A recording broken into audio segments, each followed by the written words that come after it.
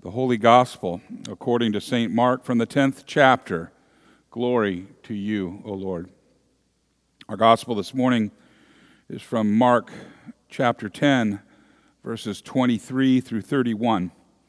It can be found in the Pew Bible on page 1571. Mark 10, 23 through 31. Jesus looked around and said to his disciples, "How hard it is for the rich to enter the kingdom of God." The disciples were amazed at his words. But Jesus said again, "Children, how hard it is to enter the kingdom of God. It is easier for a camel to go through the eye of the needle than for someone who is rich to enter the kingdom of God." And the disciples were even more amazed and said to each other, "Well, who then can be saved?" And Jesus looked at them and he said, "With man, this is impossible, but not with God. All things are possible with God." And then Peter spoke up. "We have left everything to follow you." "Truly I tell you," Jesus replied, "no one who has left home or brothers or sisters or mother or father or children or fields for me and the gospel will fail to receive 100 times as much in this present age. Homes, brothers, sisters, mothers, children, and fields, along with persecutions, and in the age to come, eternal life. But many who are first will be last, and the last shall be first." This is the gospel of the Lord. Praise to you, O Christ. You may be seated. Will you pray with me? May the words of my mouth and the meditation of all of our hearts be acceptable in thy sight, O Lord, our rock and our Redeemer. Amen. In the name of Jesus, because nothing good comes from any other source, let's together see and think and meditate on what we have done. And then after that, let us think, meditate, and rejoice in what He has done for you and for me. You know, from time to time, not all the time, but from time to time, I wonder what the rest of the world must think of the United States. Particularly as, in my mind's eye, I see a people in a faraway land gathering together for some social time around one TV, satellite linked up. And as the members of this community gather together on the only television, what must they think of the United States? What do they think of houses with more than one room? What do they think of a woman or a man who can't decide what to wear while their entire wardrobe is on their backs? It's what they're wearing at the time. What must they think? What do they think of people trying to decide where shall we have lunch? All the while, maybe they wonder where or if they're going to have lunch.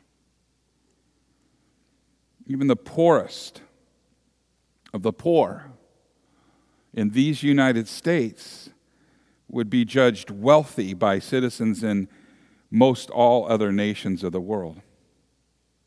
And that is why the words of Jesus today in the gospel should terrify every American. His words, of course, were, "It is easier for a camel to go through the eye of a needle than for a rich person to enter the kingdom of God." Ouch. Now, Jesus' words are even more startling when we study the role of wealthy people in the first century Israel. There is a special reverence, it would seem, that most Westerners hold for people who take a voluntary vow of poverty in order to serve others. We do admire a doctor that gives up a practice, a successful practice in the suburbs, and goes in to minister to the poor in the inner city. What's not to admire there? We admire the person who leaves a good job in the United States in order to feed the poor in some third world country. Why wouldn't you look at that with admiration? Most of us admire the work of Mother Teresa that she did among the poor in India. And most of us in this church have heard the words of Jesus concerning wealth so often that we've gotten used to the idea that the poor have a special place in God's heart. But this was not so in first century Israel. While biblical culture certainly frowned on people who had amassed their wealth in an illegal way, those who achieved their wealth through diligence and hard work were considered to be favored of God. And that was the scene that we are privy to today with the disciples. The honored places in heaven were reserved, or so they thought, for people who obtained wealth in legal ways and used it to support the church and the community. And the disciples would have thought that the honest rich are the most likely to enter heaven, for they are the favored ones of God.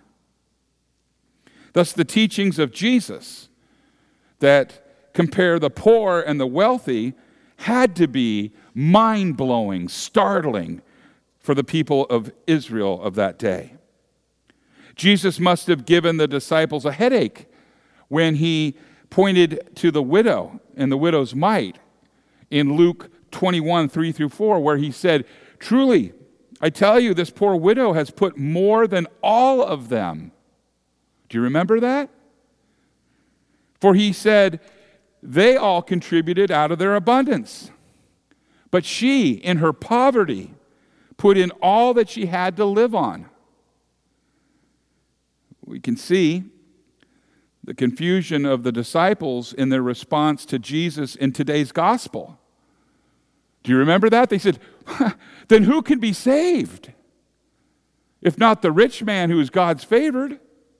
If the odds of the rich are the same as the odds of that camel, then who can get into the kingdom of God?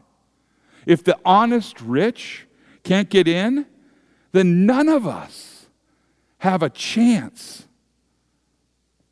None of us have a chance. That is the message. That is the message of the law in today's gospel. What have you done? None of us have a chance.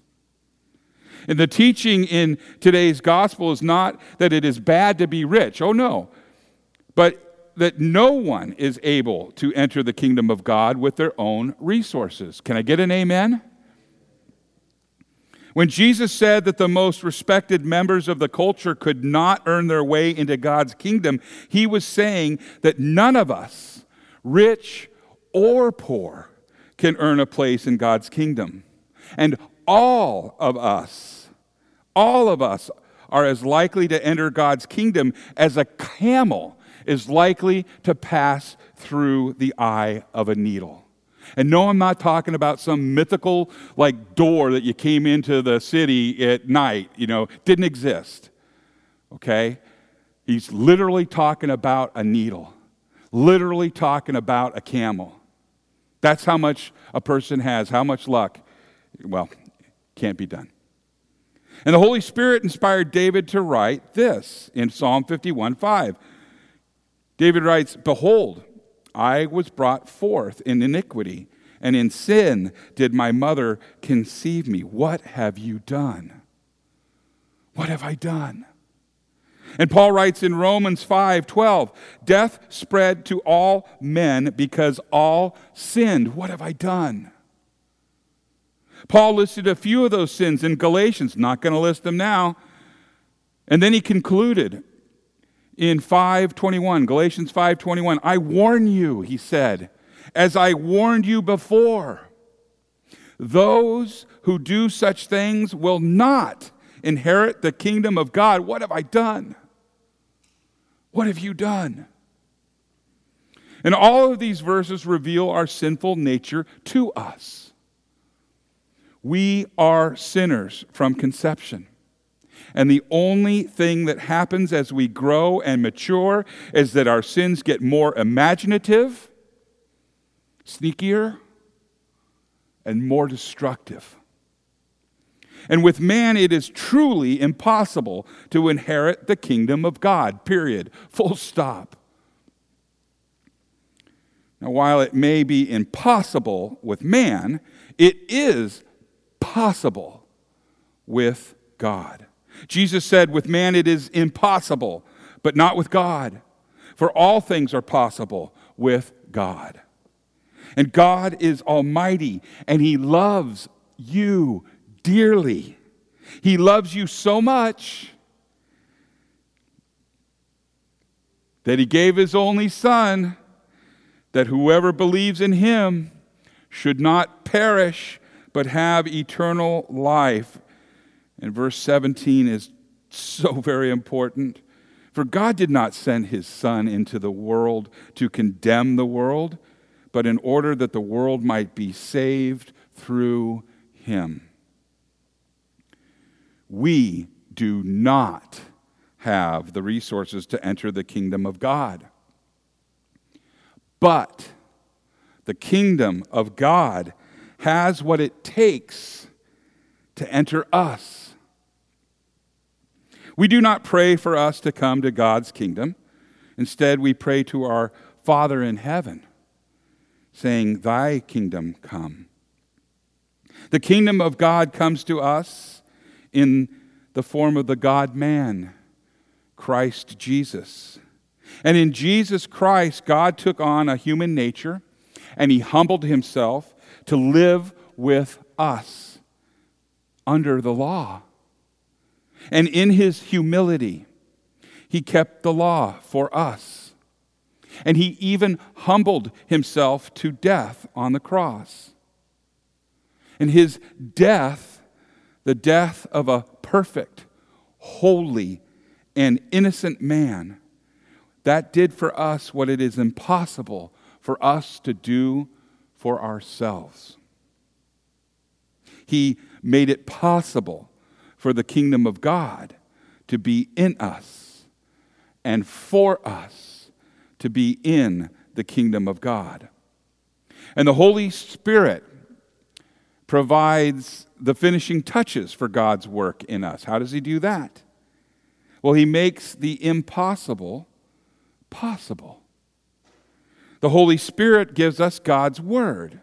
The Holy Spirit gives us that Word in many ways. We read it ourselves in our private time with God. We share it among others as we meet with our brothers and sisters in Christ to learn and study the Word. And we hear it. We hear it read in divine service, and we also taste it as Christ gives us His true body and blood in, with, and under the bread and the wine of the holy meal. And the Holy Spirit generously uses all of these ways to feed our spirits with God's Word. And through the Word, He creates and sustains faith in us. And He gives us the faith that believes that the suffering and the death of Jesus Christ takes away all of our sins. Did you hear that? Look what He did. Look what He did. And through that faith, the camel passes through the needle's eye. That is great news that the rich and the poor alike enter the kingdom of God. And today's gospel follows last week's gospel. That is to say, last week we heard how a rich young ruler went away sorrowful because gold was his God, little g, God. And this week, Jesus used the difficulty that this young man had to teach us that none of us, neither rich nor poor, can enter the kingdom of God on our own. Instead, the kingdom of God comes to us because nothing is impossible with God. Whether we are rich or whether we are poor, the Holy Spirit's gift of faith in the work of Jesus Christ puts the kingdom of God in us, and us in the kingdom of God. In the name of Jesus, amen.